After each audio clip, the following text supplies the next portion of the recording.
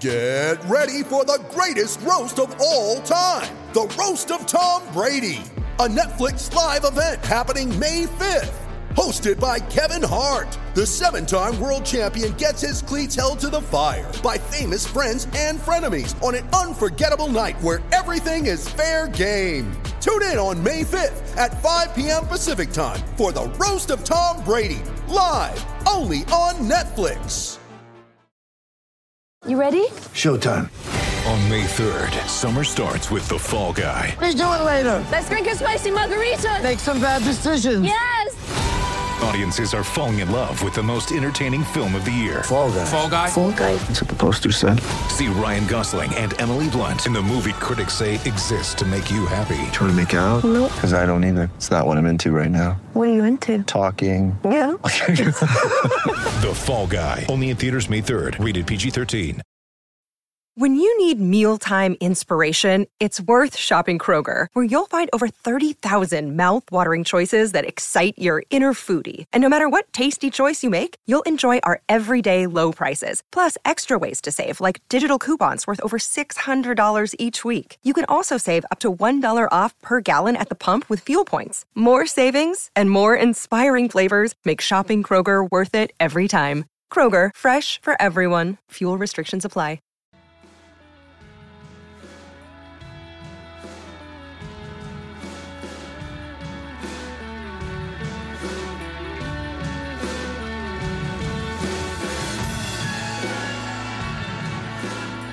Hello and welcome to our final Wisden T20 World Cup daily podcast. England are world champions. They are the first men's side to simultaneously hold both World Cups after beating Pakistan in the final at the MCG. I'm Yaz Rana, and with me today is Phil Walker and Mark Butcher. But before we get into the specifics of the game too much, England are World Cup winners. They hold both World Cups, and it's fair to say that they've showed range in this tournament, chasing down 170 with 4 overs left in the semi-final, then a couple of nervy chases where the bowlers have done most of the legwork. They just have more bases covered and more paths to victory than any other team at the moment. Yeah, I think that's fair. And if you think about all of the players that they were unable to pick as well, guys like Archer, who obviously injured, Topley, who would have started, I'm sure, in every game had he been available. The myriad of players that would, of course, then misses out the last two big games. You wouldn't have imagined that it would be England's bowling that has won them the World Cup. You look down the list, and somebody like Livingston has probably faced only 20 balls in the entire tournament. With Curran and Wokes waiting to come in behind, you would have thought it was the batting that would sort of batter teams into submission. But it's been the bowling, defensive bowling. When teams are trying to set totals, that has been magnificent. I mean, they were absolutely sensational in the first half. Throttled Pakistan. I thought I was sort of texting one or two people watching around the world, and I thought if they got 145, that it would be a very, very tricky chase. And obviously, we wanted to know what was going to happen to Shaheen, but they didn't look like getting anywhere near that. And Sam Curran once again, absolutely unbelievable. And again, a role that perhaps you would never have put him down for. He had never really performed a great deal for England in his T20 career, and he's just been from the first game to the last has been utterly sensational. The Cincinnati kid reading the hands of all of the batters around the world and coming out on top was just fantastic. Phil, where do you reckon this England side compares to the other great limited overs teams of years gone by? That they hold both World Cups. They get to pretty much every knockout stage they can get to. You got to start talking about. I mean, Rashid said at the end of the game, you've got to cherish these moments because they don't come that often. Well, they kind of do with England, and you wouldn't really bet against them to do it again next year in India in the 50 over World Cup. Where do you think it compares to the Australia side that won consecutive World Cups in the 90s, or even the West Indies side of the 70s? They deserve to be in the same conversation without a doubt. Yeah, they are history makers in a modern landscape that is quite messy and muddled, and the ultra professionalism of the modern era. You would think you wouldn't have a team that is streets ahead, both in attitude and thinking and conception, and balls as well, just to keep going, to keep backing yourself, to be so wedded to that philosophy. they are doing things that other teams just haven't got with yet. And that in the modern era is extraordinary. So you do look at that West Indies side that obviously won in 75 and 79 and should have won in 83 against India. They were still the best side across the best part of a decade. And they were doing things that were unheard of at that time. And the Australian side rewrote the rules as well under Ponting in particular. That 03 side of the World Cup, again, he had Andrew Simons at 6. It just kept going. So it was a blueprint there for what you're seeing now with this England side. But undoubtedly, they deserve to be a part of that conversation. They are one of the great white ball teams that we've ever seen. I'd say it was a great bluff as well from Buttler all the way back in September, sort of saying, "Oh, well, you know, it's a bit of a free hit for us this World Cup. It's very early in our cycle. We're not expecting, you know, too much of ourselves." And I remember calling bullshit at the time when I heard it.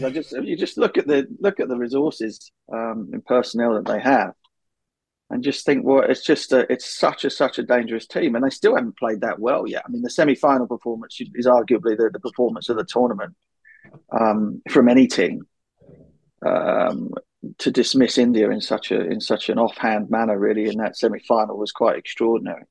But the final, it was nervy, it was tense. Who knows what might have happened had Harry Brooks' devastating drive to long off not knocked out Shaheen Shah Afridi. I mean, crikey, that could have been a very different story.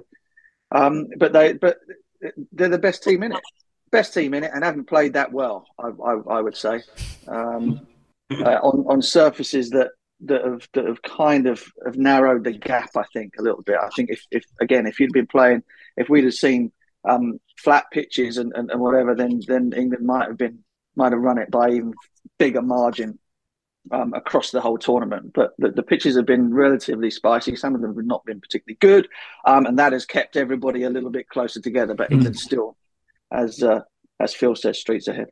Yeah, just coming in there. Yeah, sorry. I think it's a really good point that the playing field probably was leveled off a little bit. But as you said at the top of this thing, they have so many different ways of getting the job done now, and they're so well drilled because it's been so long in the making that whatever is thrown at them, they have options. They have that sort of learned versatility now in the side. It would have been terrifying if the boundaries had been 10 yards shorter and the pitches had been, a little bit flatter. Midsummer Australian pitches, my word. What they've done here is demonstrate that they have a formula that is not quite unbeatable, but not far off. And just the echoes with 19 are uncanny. The necessity to play desperate cricket, the necessity you can't make any mistakes. And for mortals like me and you, Yaz, I was even going to count you, Butch, but you did play 70 games for England, so I'll give you one off. But for us, we think, how do you do that? How do you grow? How do you get bigger in that kind of pressure cooker situation, right? For club cricketers like me and you, it's baffling. It's as baffling as how you face someone who's bowling 90 mph and you don't get knocked out. But that's what they've done. And Buttler in particular, it flows from him and Stokes, and the two of them have grown into that pressure. It's like they go looking for it. It's almost like they're sort of testing themselves. It's that Bazball line. How far can you take it? Psychologically, how far can you take it? And after that Ireland game, they sat themselves down, gave themselves a bollocking, and since then they've just been unstoppable, irresistible. There was a really interesting quote. I think Athers mentioned it on commentary that that incredible scoop shot that Buttler hit for 6 off Naseem Shah. So Naseem Shah basically bowled the perfect over. He beat Buttler, I think, 5 times in 6 balls, but the other ball was a scoop that went for 6. And Atherton said that Buttler kind of second-guessed himself at times during the 2019 World Cup final. There were a couple of times where he thought about playing the scoop, but then in an instant thought, well, we're in a World Cup final, I don't want to get out playing the scoop shot. And this time he was going into the game thinking, no, I'm going to do it. And he did do it. But that's just an incredible thing to lean on, to be like, yeah, I've played a World Cup final, I know what that's like. And that's a massive advantage that England have now, just like, because they're so good, they have so much experience in these big games. They do, and sort of throwing it forward, I suppose, Harry Brook, people will be sort of thinking, what's all the hype about Harry Brook? He's not really done a great deal in the tournament. The next time England play one of these World Cups, which comes around pretty quickly, he's got a World Cup winners medal. He's been there, he's had the experience, and will be by far a better player for that. Just a word on Stokes. Unashamedly sort of pointed him and Milan and that sort of position up in the top of the order with both of them playing a similar sort of role, and saying there was no place for having both of them in the team. It turned out Milan ended up not playing because of the injury. But of course, who would you rather have at the crease in any sort of situation such as that, particularly when the rate gets down to just above a runner ball, just to go out there and go and get the job done. Go and get the job done. He had a couple of hairy moments, could have been run out, had a couple of swipes and got away with it. But in the end, once the end was in sight, that he was exactly the man for that situation. And I'm still baffled by the idea that he didn't walk to the crease at number 3. That they kind of once again slotted another player in front of him, albeit Phil Salt, who's very dangerous. But my preference would still have been to have Stokes come out there and maybe kept Salt back for later on. Just meaning that the likes of Brook and Livingston had, when it was their turn, had a bit more time at the crease. But I think England have won the World Cup and still haven't quite nailed exactly what it is that they're trying to do with the batting order. Yeah. But of course, it meant that they had unbelievable options with the ball. But 3 guys who can bowl at the death with Jordan in there as well. Adil Rashid stunning again. Just a team that is so full of options that at times you're almost over blessed. You kind of like, you're not entirely sure what to do with it all. I mean, when Mo came out instead of Livingston after Brooks' dismissal, I was kind of thinking, wow, another interesting decision, because of course they got the 2 left-handers in together with Naseem Shah bowling those thunderbolts. Ben Stokes didn't get a bat on sort of 5 in the previous over, and they sent out another lefty to come. I'm kind of thinking, well, why have they done that? Why wouldn't you send the leg side hitting Livingston to come in against the guy who's drifting the ball sort of in and across the left-handers? But, tactically, I don't think it was always 100% spot on. Pressure cooker, all those types of things. But they still won it with an over to spare. Phil, just forget your thoughts on Stokes, really. I mean, it's the 3rd time that he's been there at the very end of a World Cup final. It's the 2nd time he's done it at the end of a tricky run chase. He is quite literally a champion cricketer. Nasser said it at the end. It's Ben Stokes. It's always Ben Stokes. Now, there's a look. I don't begin to give you any kind of insight into this, right? But there is a mystery around the greats. How they bend a situation, a game scenario to their will. How the hell do they do this?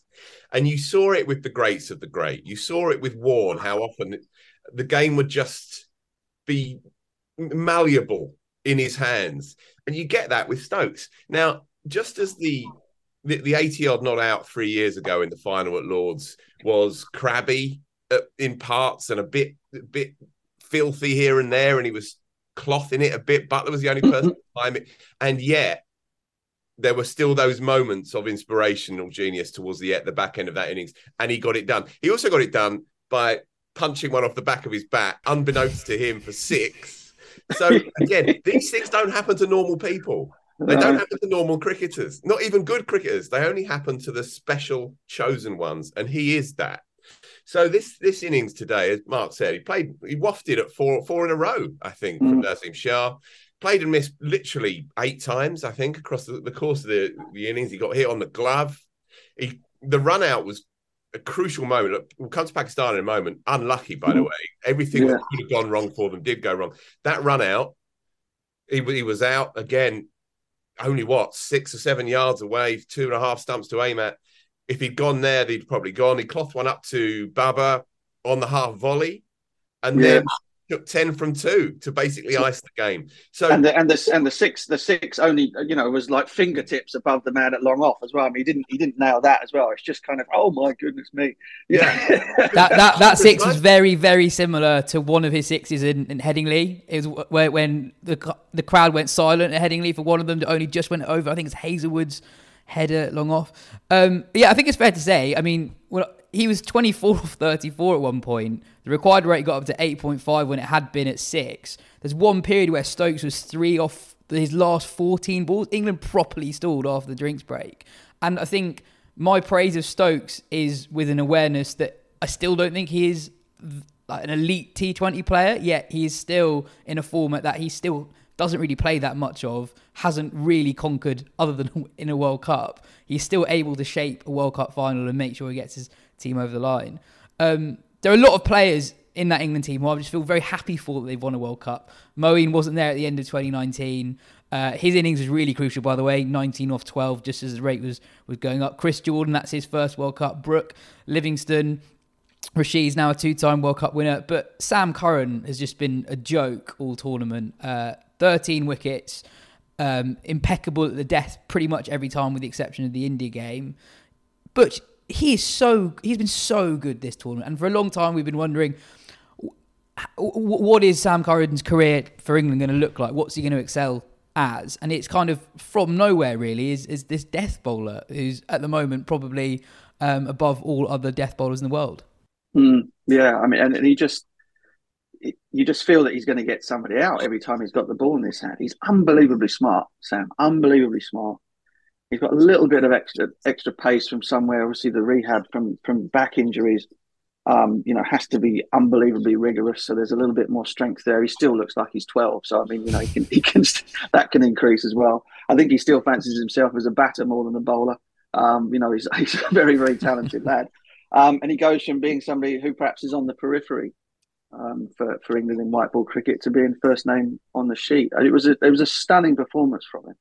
Because you can, the 5 that he picked up early in the tournament, you can say, oh, well, so they're having a bit of a slog and sometimes it falls like that, you pick up 5. But every single game, with the exception of the semi-final, he was in the thick of it. He was either stalling a charge from the opposition batting lineup in the early part of it by picking up wickets, or he was nailing his Yorkers and his bouncers and his slow balls at the end. Player of the tournament stuff. It was, he's so clever. I think that's the idea. The idea that there is some sort of fortune in what he does and how he's being able to get people out has got to have disappeared long ago, because he just works people out beautifully. He understands the angles that he has. He understands. It's almost like he knows exactly what the batter's thinking as he gets to the crease. He hits the crease and suddenly thinks, okay, I'll ping this one a little bit short. This one's going to be the Yorker. And every single time he makes the call, he does exactly what the batter doesn't want. And that is, there's the side. I played with somebody who was like that, Adam Hollioake, whose career, I suppose, for England wouldn't back this up. But bowling at the death for Surrey over a course of many, many, many years, he used to pick up wickets. I think he got 40 odd wickets one year, bowling virtually all of his overs off the reel at the end in the Sunday League, the 40 over game.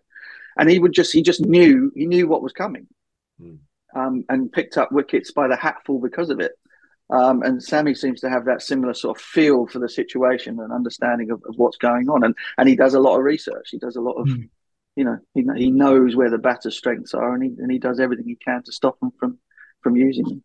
Mark's absolutely right. He has an intuitive feel for a game of cricket that is part learned and also part innate, I think. But if you're looking for a cricketer to come through, then you could go far worse than him. He's the son of a brilliantly resourceful cricketer, international cricketer in Kevin Curran.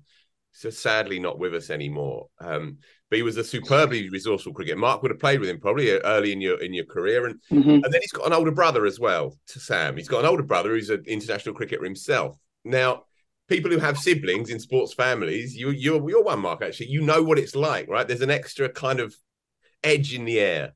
Then he has a younger brother who's also playing cricket as well professionally. And then he turns up at Surrey at 16, and Tom says to the coaches at Surrey, if you think I'm a useful cricketer, you wait till you see my little brother. And he's in that Surrey side from a very, very early age, and he's doing things in pressure situations for Surrey, taking the new ball as a kid. And then he's fast-tracked into an England squad, and people can't quite figure out what he is, especially at test match level. Is he quick enough? Is he a top 7 bat? Blah, blah, blah. He comes in and he affects games of cricket even at that level. So there is this perfect alchemy for what you're looking for in a young cricketer. He's nerveless, he's clever, he knows his way around every competitive instinct out there, and he backs himself, innately backs himself. And you see that. There's a sort of quiet confidence about the kid. It's been a kind of coming out tournament for him, if you like, player of the tournament.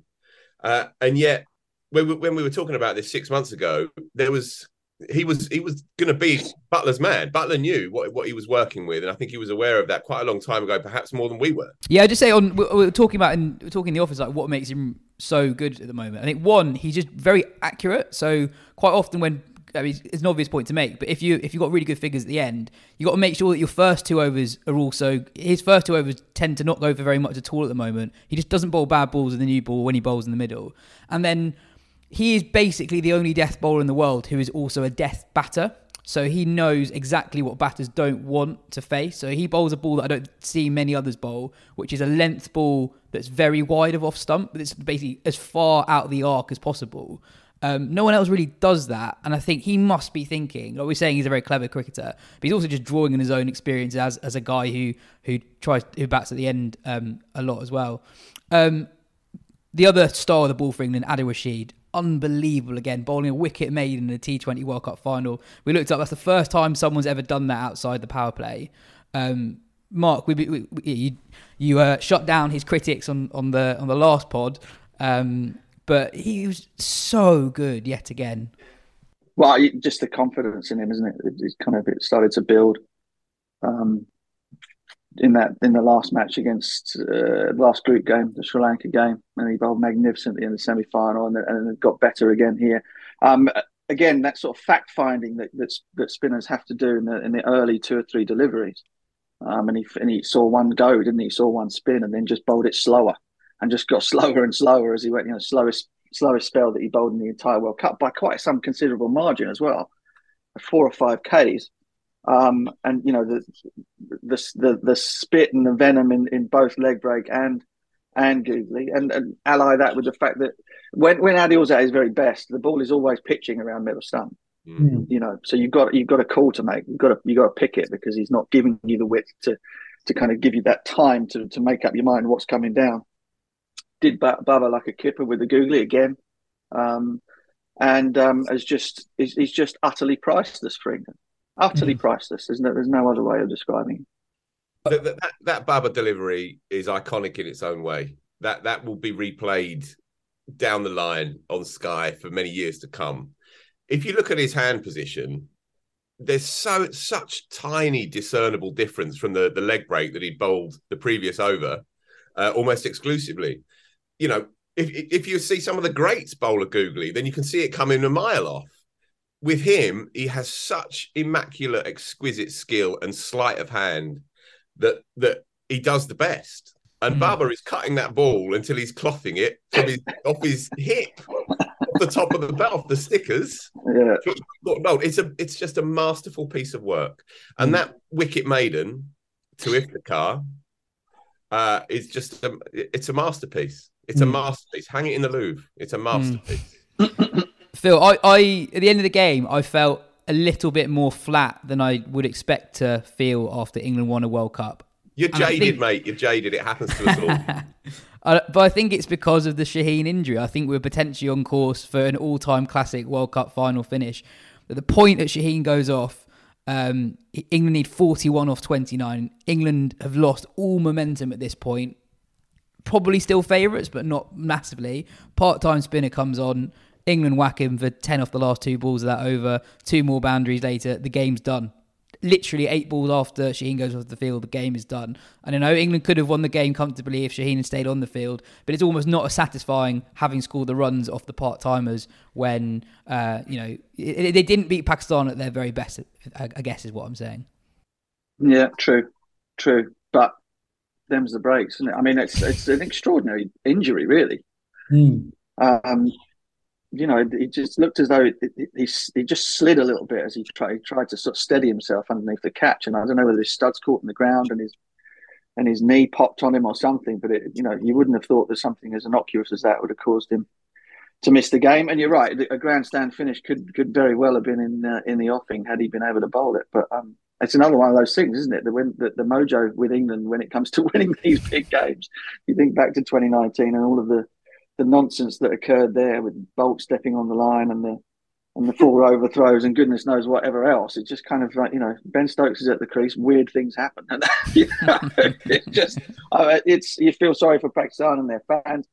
Extraordinary story for them that got there. To be perfectly honest with you, but I think particularly laying to rest the ghost of the '92 World Cup and the magnificence of Wasim Akram and those two deliveries to get rid of Lamb and Chris Lewis. Who knows if Shaheen might have done something similar? But we will never know, will we? Unfortunately, Shaheen tried manfully to come back into the attack, bowled that one heart-rending delivery. Really, he could barely get up to the crease. Still a dot ball. Yeah. Still a good ball. Outside of stump, but that was a travesty of a moment, really. And you're right. There is that sense of, from the position of being the spectacle going into those last few overs. England were a 65-70% chance to win the game at that point, but it certainly wasn't iced. It was a great shame to see, and all the marginals went against Pakistan today, I think. Rizwan, another day that flies past the leg stump. It was well outside off stump, and he clatters it into his leg stump. And as we said earlier, a few catches just going on the half volley, couple of bits of luck here and there. The run out against Stokes that didn't quite pay off, and then that injury sort of iced it for them, really. And look, the best team in the tournament won the tournament for sure. But there'll be a few folk back in Karachi and Lahore tonight looking back and thinking, oh man, just with another flick of the coin, rub of the green, it could have been a very, very different story. Naseem Shah with one of the great none for 30 off his 4 overs. But with Naseem and Shaheen spearheading that attack, they are going to win a global trophy one day. Sure are.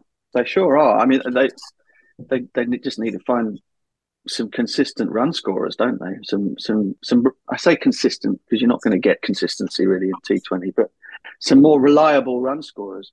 And you cannot always rely on your bowlers being able to defend subpar totals. They're very capable of doing it, but it's not always going to be their day, and so they have to find a way to be able to put more consistent totals on the board. And that's it really. But they are a formidable side. I mean, I thought they fielded brilliantly today. Some sort of last-ish brilliant stuff from Harris Ralph, the fast bowlers belting around the outfield. They kind of did everything right. They were just 15 runs shy of what would have been a very, very tricky total indeed to chase down. So, I mean, again, you think about where they came from and sort of like the heartbreak of losing the India game and Zimbabwe. I was thinking, oh, please don't let Mohamed Nawaz have to bowl the last over, be involved in the last over again, the poor sod. They had no right to be in the semi-finals, really, let alone win the final. So I think for them and for Sack Lane, my old buddy, I think that is a tournament to look back on very proudly, I think, for Pakistan, and something for them to build on. And some of those young guys playing in the PSL starting February, there are positions up for grabs in that batting order behind Babar and Rizwan for sure. Phil, Owen Morgan was pretty adamant that par was much higher than 140 at the half time. I think he said something along the lines of, did Pakistan watch the India semi-final? Pakistan were pretty much at identical point at the halfway mark, and it was a very similar innings to the India innings, with the exception of that late blitz from Pandya, really. Do you think they should have gone harder? England without Mark Wood, Jofra Archer, Reece Topley, it's not an elite new ball attack, and you feel like if you're going to get a score against England, those are the overs to really go for it. But they did start quite slowly and kind of let England bowl to them to a degree. Yeah. I mean, for one team to play averagely, another team's got to play very well. And I thought England were brilliant in the first 10 overs in the way that they haven't always been in this tournament. Do you think Wokes has gone a little bit under the radar for him? I think because again, there was a toss-up between whether Wokes. I had him in my starting 11, Wokes, basically because of his expertise with the new ball and being able to nip people out. But I think without setting the tournament alight, I think he's been unbelievably reliable and bowled really, really well. Just quite, as you'd expect him to do. That's what he is, isn't he? He goes about his business in a quiet fashion and does things very well, very, very often. So that's been a plus, perhaps. That again, he hardly appeared in England's sort of run up to to the World Cup. And yet, when it came down to it, he was Mr. Reliable for him with a new ball. So I was just going to say, Stokes with the new ball as well. He ends the tournament with an economy rate of less than 7, average less than 20. He's not done that much bowling recently in T20 cricket, and he really could be relied upon for most of the part. Well, I mean, I tell you, England did, again, it was probably conditional. You know, you talk about a par score. Well, a par score for Pakistan is different from a par score for other teams because they back their bowlers to, you know, so for them, perhaps 145 is par for them, whereas another team might have needed to score 160. But anyway, that's by the by. But, you know, England, I think, used the conditions really well. They knew that the new ball had swung and it had stayed swinging for longer than it would normally do. And so, therefore, Ben Stokes and his particular brand of zippy, swingy deliveries was suddenly a weapon that they might not have used had it been, had we been playing in Pakistan, for example. And so it was a bit of cleverness from the Butler Mott think tank in terms of just what have we got? What do we have here? What are the strengths that we have in our dressing room? Well, one of them is we got some guys who can swing a new ball. So there we go. Ben Stokes, you open the bowling. He might not ever do it again. But for this tournament, in the conditions that we've had, perfect. Just looking at the scorecard again. So when Bubba went, it was the start of the 12th over. So they had 8.5 overs to go, and they were on 84 when Bubba was Rashided. To only get to 137 from there, albeit with a flaky middle order, that's really where it fell away for them. Liam Livingstone took 3 catches at the 3/4 mark out, on the boundary. It was 15, 20 yards in from the boundary and took 3 catches, 3 dollies really for a good outfielder. Shadab Khan clothed one up to mid-off as well. In amongst it, England bowled 47 dot balls in that innings.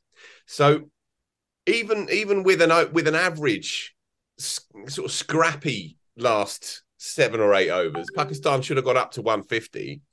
They'd have only required 9 and over to get up there. Just bat your overs in effect and scrap it, and big boundaries, hard run twos and all the rest of it. As it was, they sort of played into England's hands, really. I think perhaps the fear of knowing what's to come forced them to try and go almost too hard in the end. And so they came unstuck in, I think, the last half a dozen overs, really. And they ended up going nowhere. And I think with the great teams, that's what they do. The spectre of what's to come scares teams into doing up peculiar things, and knowing what England had in the locker, maybe forced them to do some things that they will look back now and regret. Certain players for sure in that middle order. Although, as Mark says, they're not pedigree players, really. In truth, they're still finding their way. They've got a kid at 3. Of course, they've got a kid at 3. Iftikhar has had a good tournament, but's come from nowhere really, and their mid to late order as well is, with the exception of Shadab, is not really what you're looking for in the top side. So, 137 was nowhere. That said, they still needed 40 off 29 England. Yeah. So that's the game. That's Pakistan for you. Yeah, it was a great stat from Wisden India's Abhishek Mukherjee, who said that it's not since the 2014 T20 World Cup that a side has won a knockout game batting first, and a quite familiar pattern in a lot of those games is the side batting first just starts weirdly slowly, or just slower than you'd expect, like maybe the pressure of the big occasion. There's a bit more caution there. I just wanted to finish off with just something more general on the tournament itself. And one thing I really liked about this World Cup, and something that the IPL, I think at this stage, just can't really touch, is that conditions vary from tournament to tournament. And our opinions on T20 players for such a long time were skewed by the fact that the Premier T20 competition was just the IPL. There was 6 years pretty much between World Cups in more or less the same conditions every year. And part of what makes cricket such a watchable sport, whatever the level, it could be on a Saturday, you can be on a pudding one week, on a road the next, is that conditions change. And I think that's why I enjoyed this tournament quite a lot more than I do watching franchise competitions, because in franchise competitions it is just basically the same conditions year on year, and it's exciting and very watchable seeing the best players in the world have to adapt to grounds they've not really played that much at before. I don't know what you guys think of that.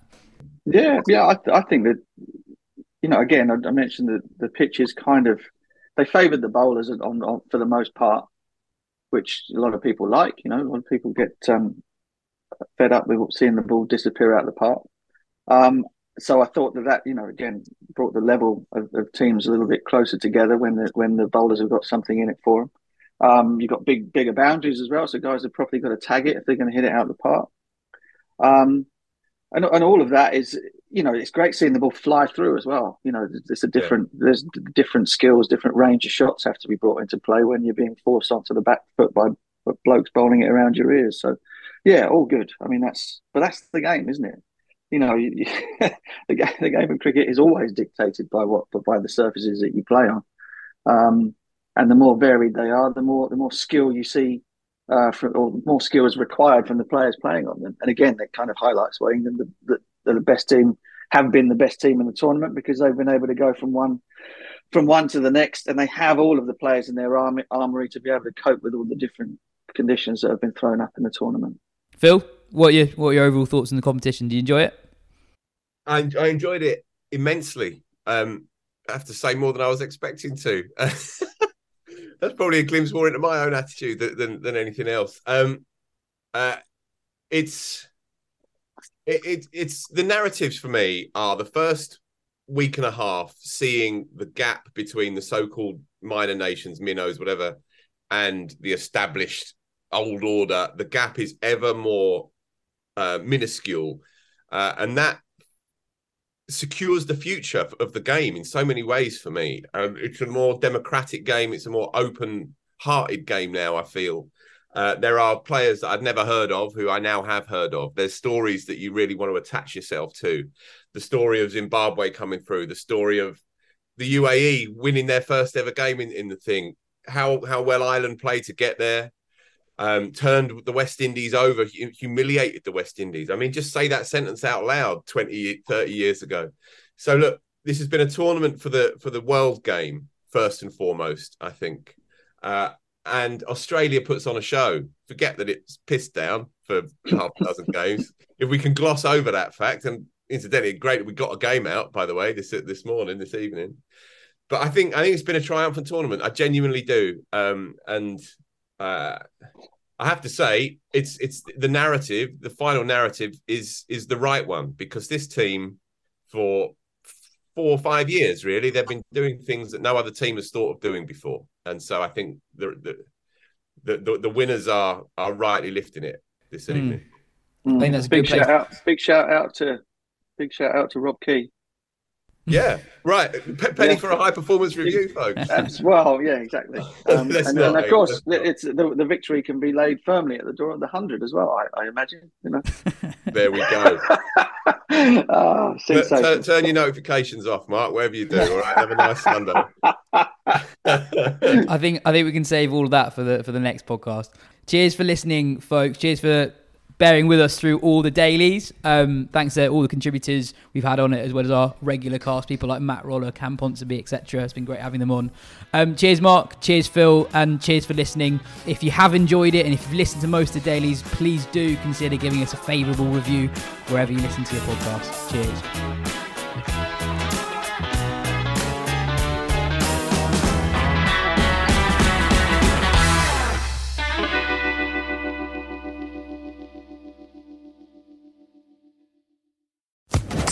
Social Podcast Network. American Giant makes great clothing, sweatshirts, jeans, and more right here in the U.S. Visit American-Giant.com and get 20% off your first order with code STAPLE20. That's 20% off your first order at American-Giant.com, code STAPLE20.